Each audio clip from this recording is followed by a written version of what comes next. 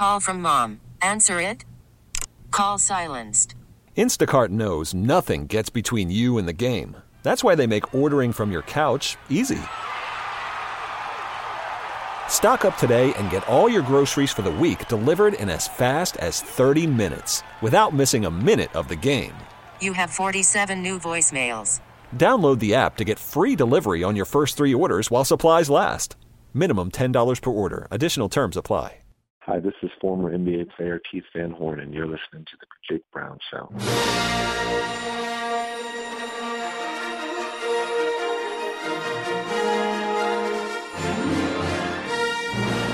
May the 4th be with you. The Jake Brown Show is back in business on CBS Radio's Play.it, iTunes, and Spotify. I had to play a little Star Wars. 20 seconds, of course. No more than 20 seconds. To follow all the rules and regulations of that. Jake Brown Show, Jake Brown Radio, Jake Brown Show on social media, Facebook, Twitter, Instagram is where you find us. A couple of changes if you haven't heard. Unfortunately, a week ago I was laid off from my full-time position here, but the show must go on, as they say. Hey, it was a great run of nearly 3 years. I started back in June 2014, and I thank Adam Bloom and Adam Weiner and Chris Crow for the opportunity having me here as the digital content manager at CBS Sports Radio. And, I mean, incredible things were done. I mean, Brown and Scoop, we had 10 viral interviews. We were on TMZ, ESPN, CNN, you name the site, we got there. And CBS Sports Radio, we took to a new platform digitally in terms of the audience that was gained there, going from 3.5 million to 8 million unique page views over the year. So a lot was accomplished, and they say in the industry, don't get comfortable, because when you do, you get leaped over. And I think there was a time where you're in a position where you get comfortable.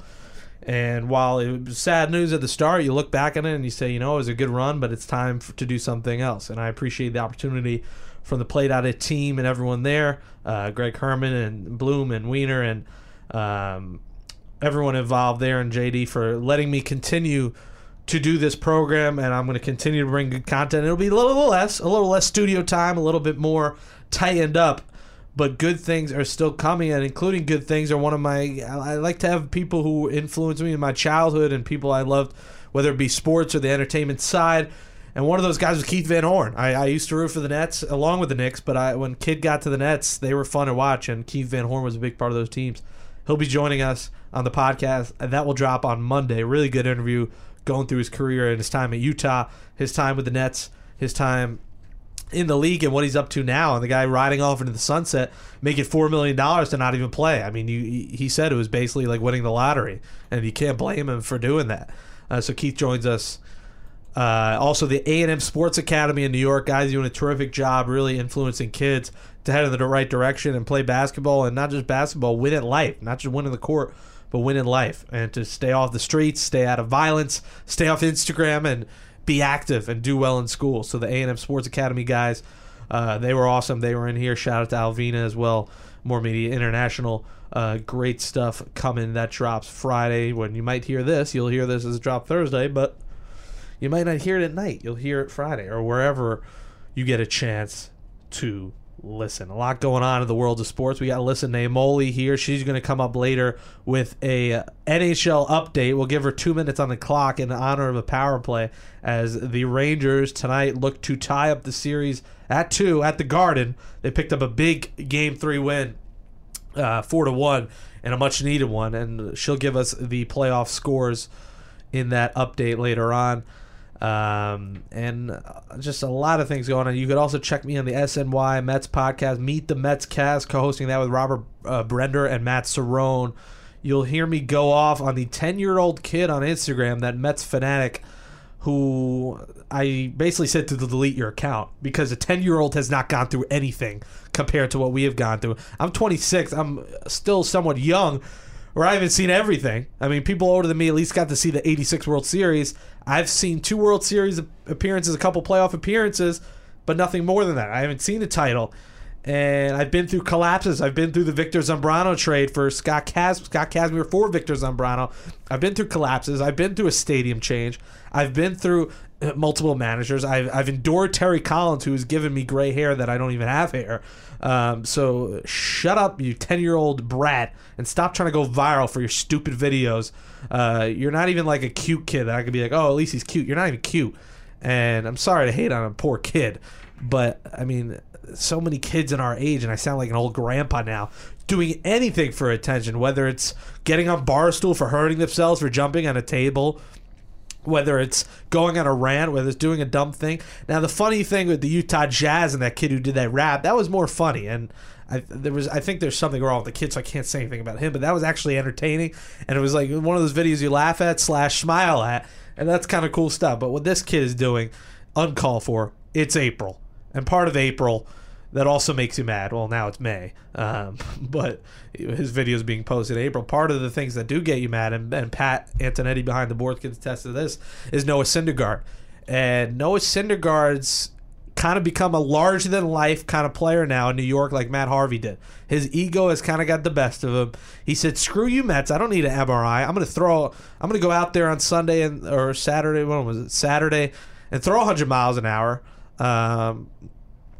Was it Sunday? It was Sunday. It was 23-5. Sunday, wasn't it? It was the 23-5 game, and really just what the Mets season has been, just getting crushed after winning 2 and losing your stud pitcher now who has torn his lat. He's out for 3 months, and Noah Syndergaard has to realize this: 1, you're young, you're inexperienced. Let the doctors take care of you at a part of the season that does not matter as much as the part where the Mets would need you, and now they won't have you for 3 months.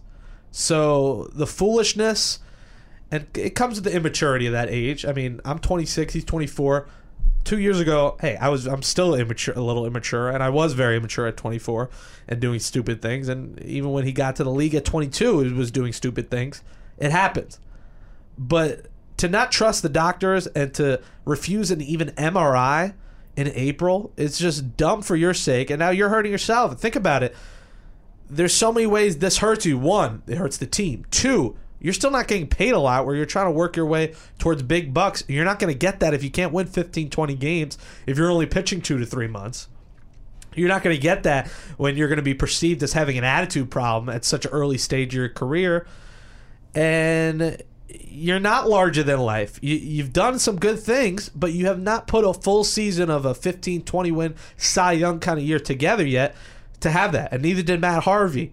And sometimes that New York spotlight becomes too big for guys. It became big for Matt Harvey. He really took a deep dive downhill on the mound, a little bit off the field by injuries. The supermodels got the best of him, and I give him credit for Adriana Lima. She's fine, and she's great, and you give him credit for that.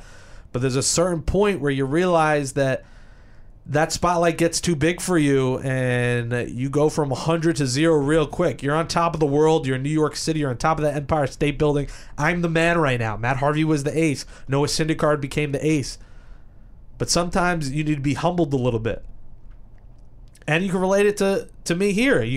Humbling experience when you get laid off from a job unexpectedly, when you come back from a dentist appointment and you get a call from HR that you're laid off. It changes your outlook on life. And if this doesn't change Noah Syndergaard's outlook on things, I don't know what will. Right, Pat? I mean, if you can't see him change now after refusing an MRI and now out for the biggest part of the Mets season, you're hoping he comes back in August as a different person. Right. But with that, I don't know who I'm more upset at, Noah or Sandy, because they basically asked him, do you want an MRI? And he said no.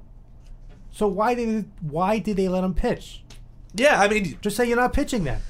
I think they let the power of Thor and the hammer get the best of him, where he said, oh, he's fine. That's not how you want it to be. And you're right. That's a different angle to look at it, where you have to look at the front office. You have to look at bimbo Terry Collins. You know I hate Terry Collins. It's not all his fault. It's the whole organization. It's Sandy's fault. And I think they let his ego and his confidence really get the best of them, and they said, oh, he says he's fine, so he's fine. Don't ask the player. Especially in April. Say if this was September, you say, you know what, you do it because you need the guy out there. throwing 100 is not going to help a lat muscle that's injured or a bicep that's injured. So you look at that angle as well. I mean, where was the organization in this saying there is a new 10-day deal for a reason? It's not 15. You miss 2 starts, you come back. Not saying rest maybe would have helped. Maybe this still would have been an issue. But rushing him back at such an early stage of the season is just so foolish on all levels. And it's not like the team is 2-20. I mean, they're towards the bottom of the division, but there's just so many games left. There's still 130 games left in the season that Noah Syndergaard should be nowhere near that mound if he is not near 100%, and he clearly wasn't. So there's so many people to blame to this. You could blame Ray Ramirez and the fact that he has been a training disaster, and the guy, you wonder how he has a job. I don't know how much blame we point. It's such a weird position in sports where it's like, do you really blame the trainer for guys getting hurt? But all these freak injuries over the years, it alarms you. What's in common? And it's Ray Ramirez. Yeah, I mean, Ray Ramirez is lucky to still have a job. This guy's still out here training guys and still training guys how to get hurt. It's like, all right, here he goes. Ray Ramirez goes in the season and says, all right, this is what we're going to do. You're going to go out there, you're going to pitch 2 weeks, and then you're going to end the Mets season by getting hurt. I mean, it's every time, every year you have hope for this team, bad things happen, and it usually is an injury front. And that when the Mets have had troubles, even you date this back to 2003, when they get Mo Vaughn, they get Roberto Alomar, you have high hopes for the season. I bought a Saturday plan. This team's going to be great. Look at this team on paper. Injuries and guys not performing up to par. It happens. And it happens in New York more than anyone else. As I said, the spotlight is on you, and the media, the scrutiny is there where you're not going to perform as well as you would in Kansas City, as well as you would in a small town market. It's just not going to happen. So hopefully this changes Noah Syndergaard and his outlook on the game. He's funny, he's entertaining, all is good, he's got talent, but sometimes you got to trust the guys that have been there. The guys that have been there have been the training staff, have been the front office. Let them give you a damn MRI. An MRI is not going to hurt you, buddy. It may make you miss some time, but it's going to be better off for your health than if you go out there and pitch and then tear your lap. Don't even ask. Just say you're getting an MRI. Yeah, and you hope from now on this changes his opinion on everything about it. I mean, it's frustrating as a Mets fan when you lose your ace and you lose now. They're saying Yoenis Cespedes could be out longer than they expected. He might be out a while. You lose your 2 best players are out right now for an extended period of time, and you say, you know what, next man up. Those are big shoes to fill. You lose your guy who you thought was going to win the Cy Young, and you lose your guy as an MVP candidate. It's not like, all right, let's plug in Matt Harvey. He struggled. Let's plug in Jacob deGrom. He has struggled. Let's hopefully get Steven Matz back. Who knows when that happens? Let's get Seth Lugo back. Who knows when that happens? He's coming off an injury, a guy who was overused in the World Baseball Classic. So it's not like plug this guy in. Cespedes is out. At least Conforto can play every day. Well, you still got to sit through Curtis Granderson's 130 average every day. Luckily, Jay Bruce has been really good. If Jay Bruce is bad, I mean, here's the thing.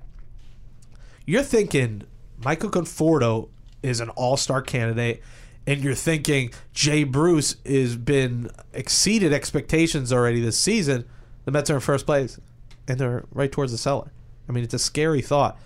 So there's a lot for this team to overcome, and I've said it all the time. There has to be a short leash on Terry Collins. I know we blame the injuries always, but in some cases, the manager has to get some sort of blame. And I'm not saying this is all his fault. There's been some times this season it has been. In past season, of course, it has been. And I've tallied a couple times already. I kind of took a break from tallying a couple of the issues, but there have been a couple times like when he pulled DeGrom early and they lost that game, or when they lost the game, and not that it was his fault, but I mean, pinch hitting Ty Kelly over a clutch bat and Wilmer Flores is very alarming. But at some point, the leader of the club is the manager. And if this team free falls at some point, say they're 10 games under 500, you can't let Terry manage the rest of the year. Dick Scott is very capable as the bench coach of coming in there and managing this team. Not saying he's the savior, but sometimes you need a new leader. And we talked about this on the SNY Meet the Mets cast of what's going to happen first, Terry getting tossed or David Wright playing. Not saying Terry needs to get tossed to inspire this team, But I think him showing some energy and some life and saying, you know what, I'm going to defend my team and I'm going to go out there if there's a call that he doesn't like. I'm going to go out there and toss some dirt around or toss a bag and get a major league moment out of the movie on. I think we need to see some fire and some life. It's not always about closed door meetings. It's about showing your passion for the team. And I don't think Terry always shows that. And we know he's made in-game mistakes as well. As when I worked here, Pat knows I would complain every day about him. So, I mean, Pat, you have to admit that if this team does free fall, the manager's got to go. Well, if they do let him go, which I don't think they will let him go, because I do think Sandy pulls the strings. But you said like Dick Scott could replace him. He's someone who's going to listen to Sandy, but I don't know if a more animated manager would coexist under Sandy, because I think Sandy likes to have more control. That's what we think. I don't know if that's actually true. I don't know. I mean, is it? Is it not? What you're saying is Terry is Sandy's puppet. Well, maybe I don't want to use puppet, but like, when Sandy first got hired and he arrived here, wasn't he known for saying things like a manager is just a middleman?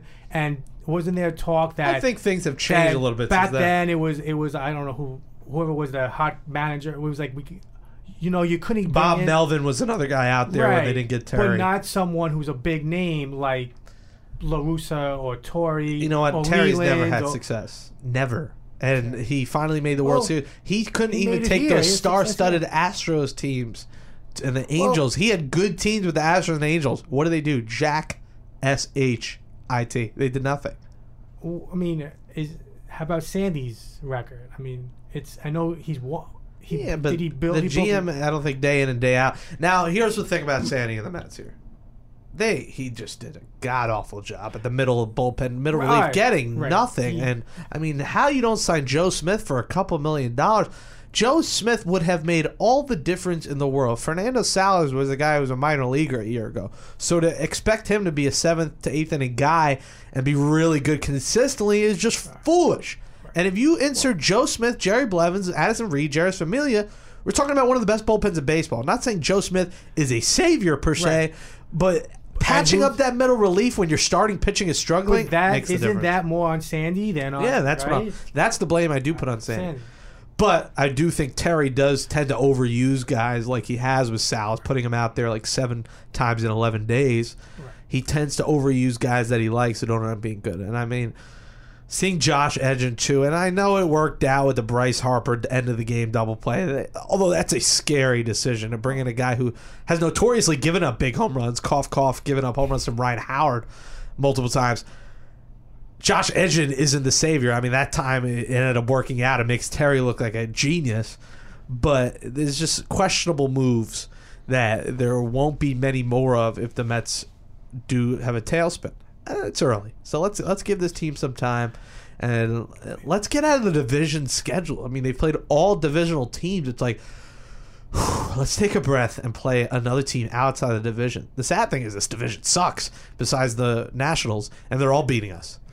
So it's an alarming thing, but again, April, the weather's warming up a little bit. Let's see them play in warm weather.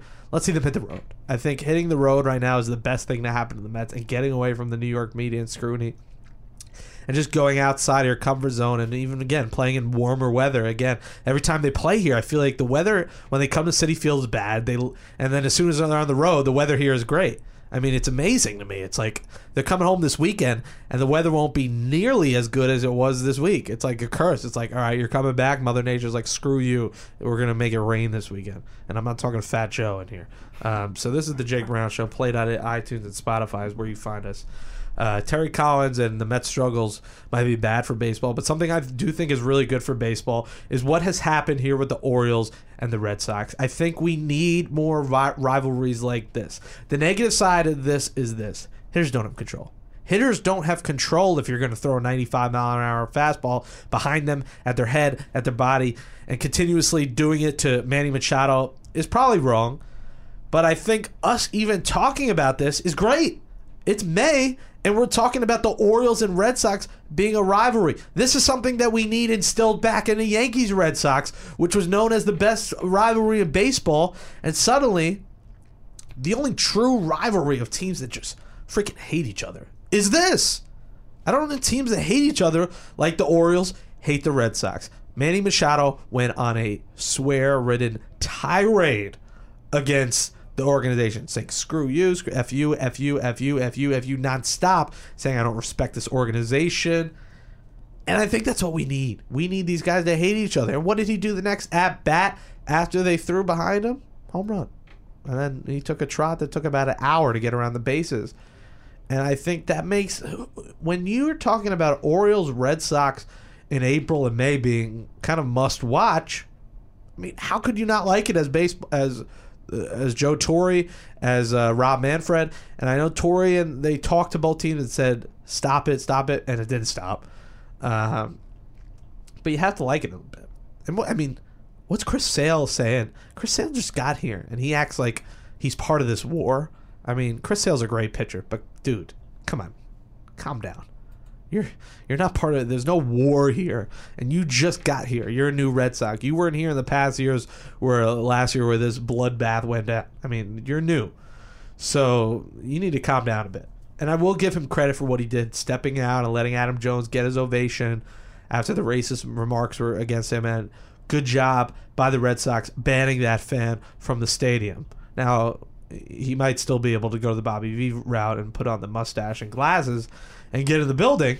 There's still the possibility that happens, but that was a move that was needed to be done. Although I'm curious how they found him. I mean, I guess that he was pointed out right after, but it's I guess they maybe removed him that night and then they remembered his name and said, you're out of here. But I'm curious how they did pretty easily find him and ban him. So he's no longer welcome at Fenway Park, using the N-bomb against Adam Jones, and you're better than that.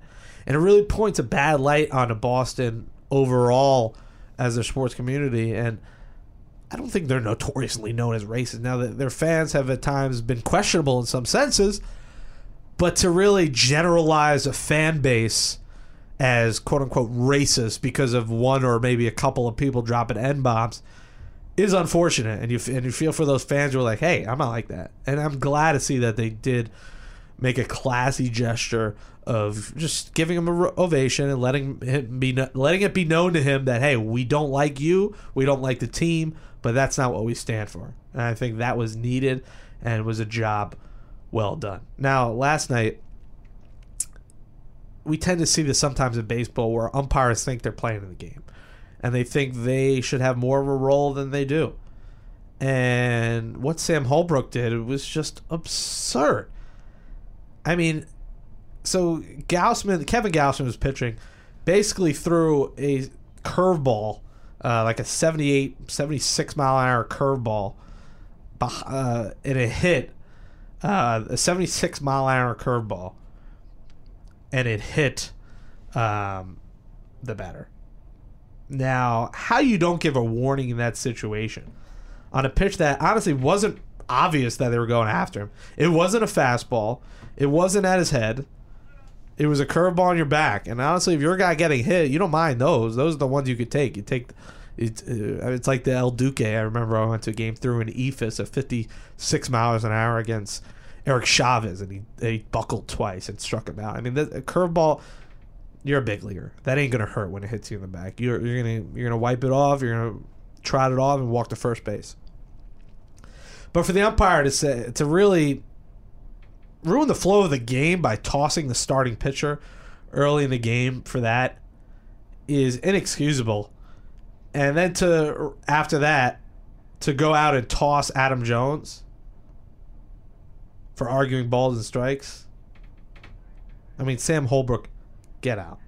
I mean, there's no reason in your right mind that you should be affecting a really good series and a good rivalry here because you want to be part of the game. And easily the worst night of any umpire in the major leagues this season. It's just, there's no part for that because the umpires have a bigger effect than you would think. When you're tossing a starter and you're tossing probably the best player, right there with Manny Machado, the best player on the Orioles, you toss their starter and their best player in the same game for two complete overreactions. Now, Holbrook's a veteran. This is something you see with younger umpires. You don't really see this with veteran umpires. And the fact that happened is alarming, and I think that ump should maybe get a couple game suspension or a fine. They fine all these players. I mean, reprimand him a little bit, because there's fans paying for tickets that don't want to see. No, Red Sox fans probably had no problem. If this was in Baltimore, fans would be paying for tickets to lose their outfielder and lose their starter. That's frustrating. And I know if I was there, if I saw the ump do that, it's like, all right, well, thanks. Like, you just tossed two of our main guys in a series against a team that might win the division. I mean, these are two teams fighting for the division. I know it's early, but it's really just not called for. I mean, hey, guys, it's May. May the 4th be with you, but it's May and we're talking about baseball. And that's, I think, important. Now, while it's not the bestest of news, the fact that I started this show kind of with baseball shows you that it's good to see sort of attention early in the season and people watching and eyeballs locked in here to baseball. Eyes are also locked into the NBA playoffs right now, and some big news that came out today is Tony Parker. I mean, you feel for the San Antonio Spurs because of now a quad injury. Tony Parker, a ruptured quad tendon, will miss the rest of the postseason. The good news is the Spurs did tie the series with the Rockets at 1 apiece. The bad news is they're without their... Do we call Tony Parker a future Hall of Fame point guard? I think he might be. I think he's... With the fact that he's won all these titles, I think you put him in the Hall of Fame conversation. If not Hall of Fame, right on the edge. And I'd say he's probably a Hall of Famer. When it's all said and done, he will probably be a Hall of Famer. Listen, Patty Mills is a capable point guard. He's a really good player. Has been a really good bench player. Can he fill the role of Tony Parker 40 minutes a game? I can't say yes, honestly. I can't say that them losing depth like that still makes them the team right behind the Warriors. The Rockets might have just entered that equation. The Rockets are saying here, you know what? Let's take advantage and let's face the war. The Rockets show us they could score 120 points a night. Now they could use a little help defensively, but this team has no issue scoring. Remove the Hall of Fame point guard from the picture, and the Rockets already had a solid chance to win this series, but they might enter that conversation of challenging the Warriors now. This is a monster injury for the Spurs, and it makes you think, can Greg Popovich, the GOAT, overcome this? And I'm not going to count the Spurs out because of Tony Parker being out. LaMarcus Aldridge is still there. Kyrie Leonard, the most underrated star in the league, is still there. So don't you dare count out the Spurs. You can't do it. Can't play with them. Can't coach with them. Can't do it. The Spurs are going to be... This one's going 7. It's a coin flip to who's going to win now. I really think the Rockets have a shot. And I think Rockets-Warriors, Harden and Curry going at it, would be one hell of a series. And I think that's something that would set it for a great Western Conference Finals. I think that has more appeal to it than a Tony Parker-less San Antonio Spurs. But in typical Spurs fashion, we know what's going to happen. They're going to win this series. They do it over and over again, and they're going to do it again. Now, you think at 2-0 that the Celtics are going to say, hey, we're winning the series. And, man, stories like this, why you love sports. Isaiah Thomas, on what would have been his late sister's birthday, goes out and scores 53. I mean, 53 freaking points in the playoffs? Just one of the all-time great playoff performances by a guy who is shorter than me. Now, IT, fourth quarter comes on. It's his time. And he said that over and over. And you feel for the guy. In his post-game interview with David Aldridge, he says, reality sets in when I leave this arena. Reality sets in when I have to deal with the fact that I'm without her. But his sanctuary is in that arena for those 3 hours. His mind's off it. And he just put on one of those performances that you know something was fueling him. And he said after the game that's what it was. She would have been 23. China Thomas, his sister, who passed away in a car accident. It's inspirational to watch someone go out and do their job exceptionally after losing someone so close to you, an immediate family member. And those are the stories in sports that, I mean, it's obviously a tragic story, but you love the fact that he went out there and did that for her. You go out and do it for a loved one, and you go out and do it better than exceptional. Just legendary. 29 points in fourth quarter overtime. The Wizards scored 30 total. I mean, he almost scored as many as the Wizards did in those 2 periods. So I still do think, though, that the Wizards are in this series. I think they showed us, you know what, they should have had that game. They didn't get it. Isaiah did what he had to do, but the Wizards are going home, and their fans are going to be amped up, and I do think they're going to defend their home court. Now, I do think the Celtics are going to win this series, but this ain't going to be a cakewalk. I don't think this is going to be a sweep. I think this should go 6 or 7. But don't count the Wizards out just yet. I do think, though, they need to work on their conditioning, because late in that game, I mean, they were using all upper body. John Wall and Bradley Beal clearly gassed in the backcourt. The whole team was gassed. I mean, putting up bricks from downtown. And the Celtics looked more conditioned. The Celtics looked more inspired. And they used Isaiah, the little Energizer Bunny. They used that crowd to fuel them and give them a ton of credit. The Celtics are up 2-0, and the Cavs don't really need much. I mean, LeBron's just standing around, flipping the ball in his hands, firing up threes, and making them. I mean, there is a reason LeBron James is starting to be talked about now as better than Michael Jordan. And that debate, that conversation can now be talked about. And if the Cavs win the finals this year, I'm not going to look at someone with 2 heads if they say LeBron's better than Jordan. Am I ready to say it? I'm on the cusp, but I'm not there yet. But I mean, this guy is just making it look easy. They sweep the Pacers. They're up 2-0 on the Raptors. DeMar DeRozan is willing to pay his max salary to really find someone to help stop LeBron James. I mean, they can do nothing to stop this guy. And DeMar DeRozan is a very underrated player, one of the best mid-range scorers in the game, a guy who creates shots and who's very overlooked being in Toronto and the Raptors, and no one really talks about them as much as maybe we should. But I mean, I'm looking at it on the TV right now. He literally was spinning the ball and just fired up a 3. Boom. I mean, it's like he had the world in his hands. It's like he had a globe. And it's what you do when, all right, check balls in, 1-on-1. You're playing straight ball, and you're flipping the ball. You're spinning it in your hand, and you just fire it up. They're making it look too damn easy. And that is a series that I do think will go quick. I do think the Wizards will make something of the Celtics. I don't think the Raptors will make something of the Cavs, because they're cruising, and I think they really want to rest, and I think they're going to get it, because I think the Celtics series will go deeper. Where they do need the rest, they want the rest, and LeBron is just playing at another level, and them being healthy. How are you going to stop them?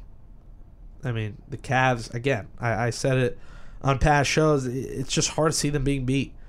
You want to, I mean, people want to write all these storylines of who's going to beat them, and this emulates what Nick Wright said. And check out that interview if you haven't on the Jake Brown Show last week. Played out it / Jake Brown. Nick Wright, well, I disagreed with him about LeBron being MVP and them being coasting through the finals and being the Warriors. He's right. We created storylines of, the Cavs, they struggled in the regular season.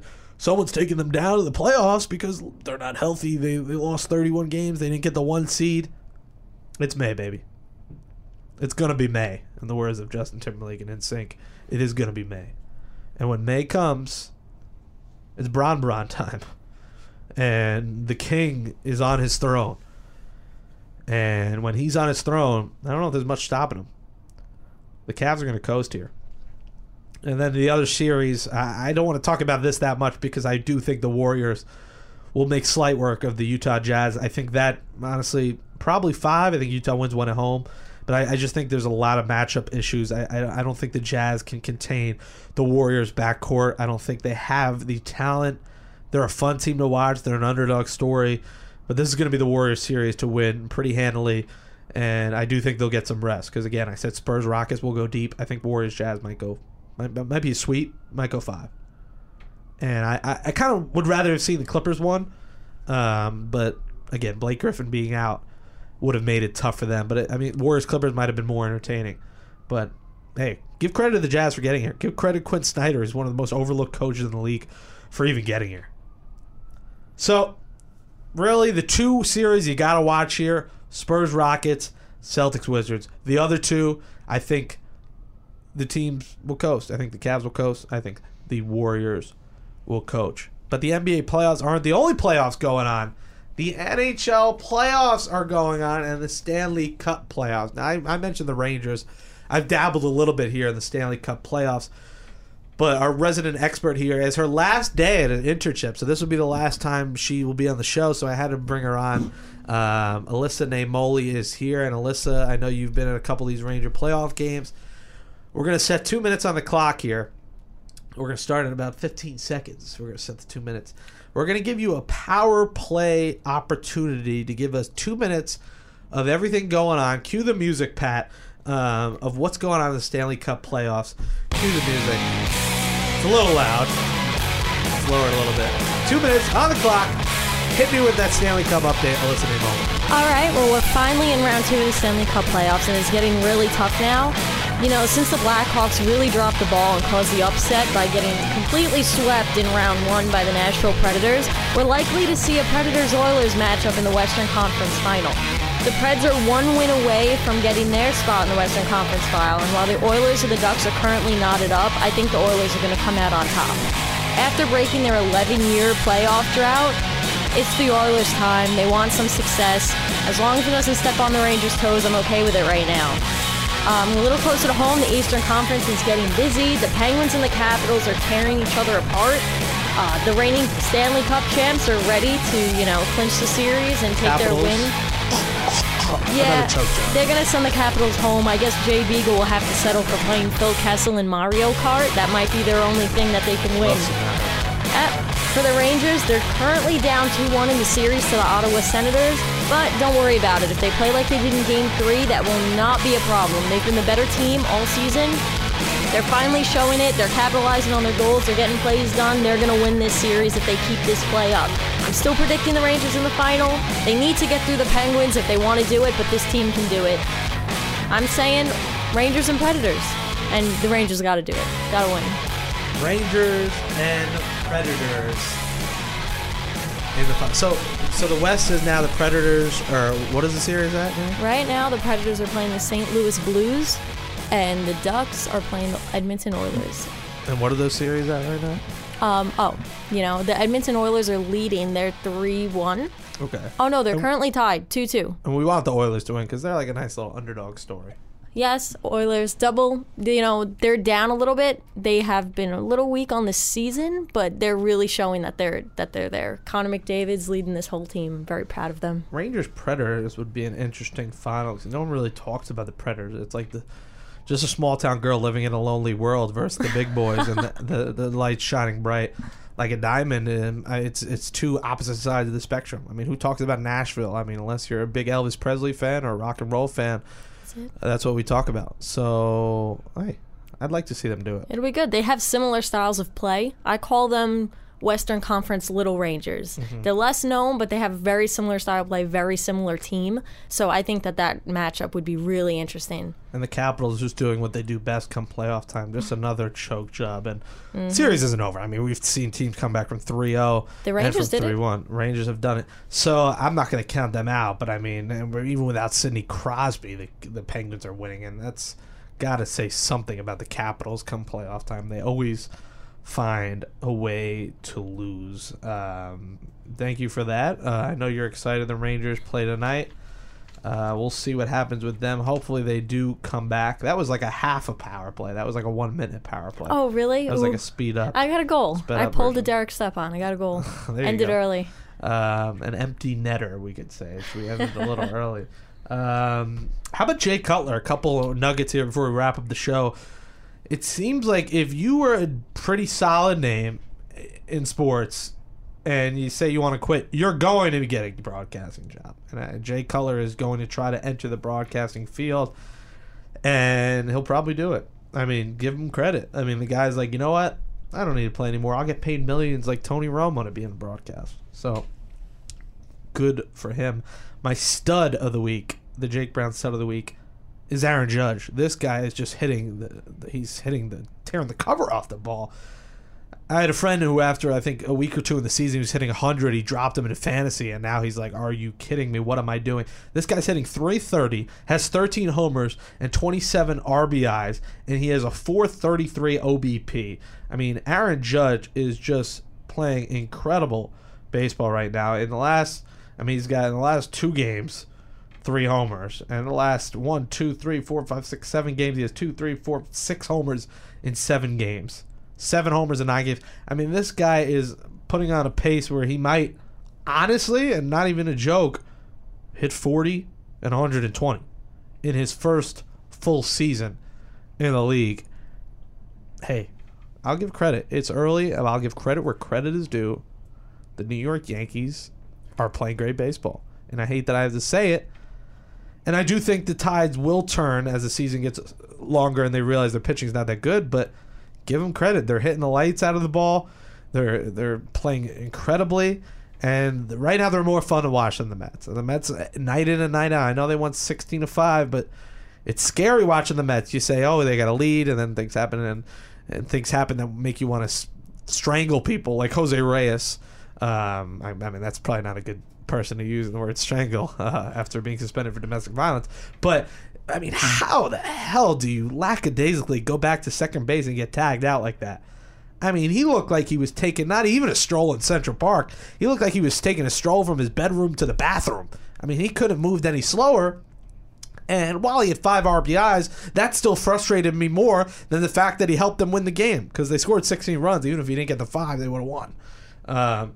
So it's just inexcusable. Neil Walker at a similar situation. Again, I start with the Mets and end with the Mets. It's like foreshadowing. But it's just two things. Mental mistakes like that are when you look at the end of the season and you miss the playoffs by 1 or 2 games. You look at those kind of moments early on in the season where you weren't 100% focused. And while the season's long and you say the games don't matter now, it ends up that every game does matter. I mean, ask the 2007 and 2008 Mets if every game matters. I know Tom Glavine will say it's just baseball. That was a baseball season. But the games matter because the Mets collapsed back-to-back years. And if they had one more win in April or May, they might have made the playoffs those years. And those were really good teams that just had a bad September. So we'll see what happens. The goal is that those things flip-flop. I mean, not even the goal. I mean, speaking neutrally, the expectation is that the Mets do kind of get healthy despite Thor being out, start winning games, go on a win streak, and the Yankees starting pitching does show that they're not great. But hey, baseball could be surprising, and man. I mean, when the Minnesota Twins are at the top of the division, you really never know what can happen. And usually these things do play out as they usually do. Listen, Amoli, thank you for the update. Pat Antonetti, thanks for running the board today. Again, we will be here like once a week. It'll be a little less. We'll have in a couple of weeks Pat Williams, former Orlando, or is he still the Orlando Magic GM? He has 19 kids, I believe, and has written over 100 books. He currently is the senior vice president of the Magic. This guy's going to have a ton of stories. He's going to be in studio the week of the draft lottery. He'll be here on the 15th, I believe, Monday the 15th. Monday, Keith Van Horn. Check out the guys at the A&M Basketball Academy coming up at the show. Again, minor setback personally for a major comeback, so make sure you follow me on Twitter at Jake Brown Radio and Jake Brown Show. Follow along there and subscribe. It's Apple Podcasts is what they call it now. Subscribe, rate 5 stars, write a review while you're at it. And I'll say this for a dud of the week because I said stud before, the New York Post. What are you doing with that headline? A friend of Jameis Wilson sexually assaulted someone. You cannot get more clickbaity. What are you doing? Using Jameis Winston name had nothing to do with that story, but it blew up and probably got more clicks because you did it. So don't take the LeVar Ball route. Don't take the reality show route. The New York Post has done this before. But don't take the route of let me frame this guy by using Jameis Winston's name. Irrelevant, uncalled for. And I know Winston's reading that like, really, bro? Like, what are you doing? So stud of the week is Aaron Judge. And the dud, I believe it was just the New York Post. If I'm not mistaken, you could tweet me. But I think it was the New York Post that said it. don't use a star's name because a friend got arrested. That's just foolish. That's like saying, like, if you said like my friend murdered someone, like, don't put my name in there. I had nothing to do with it. James Winston had nothing to do with someone being sexually assaulted. So it's a bad look for them, and it's a bad look for the Superfans. So didn't like it. But anyway, thanks everybody for listening to this part of the show. Again, A&M Basketball Academy, Keith Van Horn coming up, and follow us along. We will catch you next time right here on Play.it, the Jake Brown Show. Peace, everybody.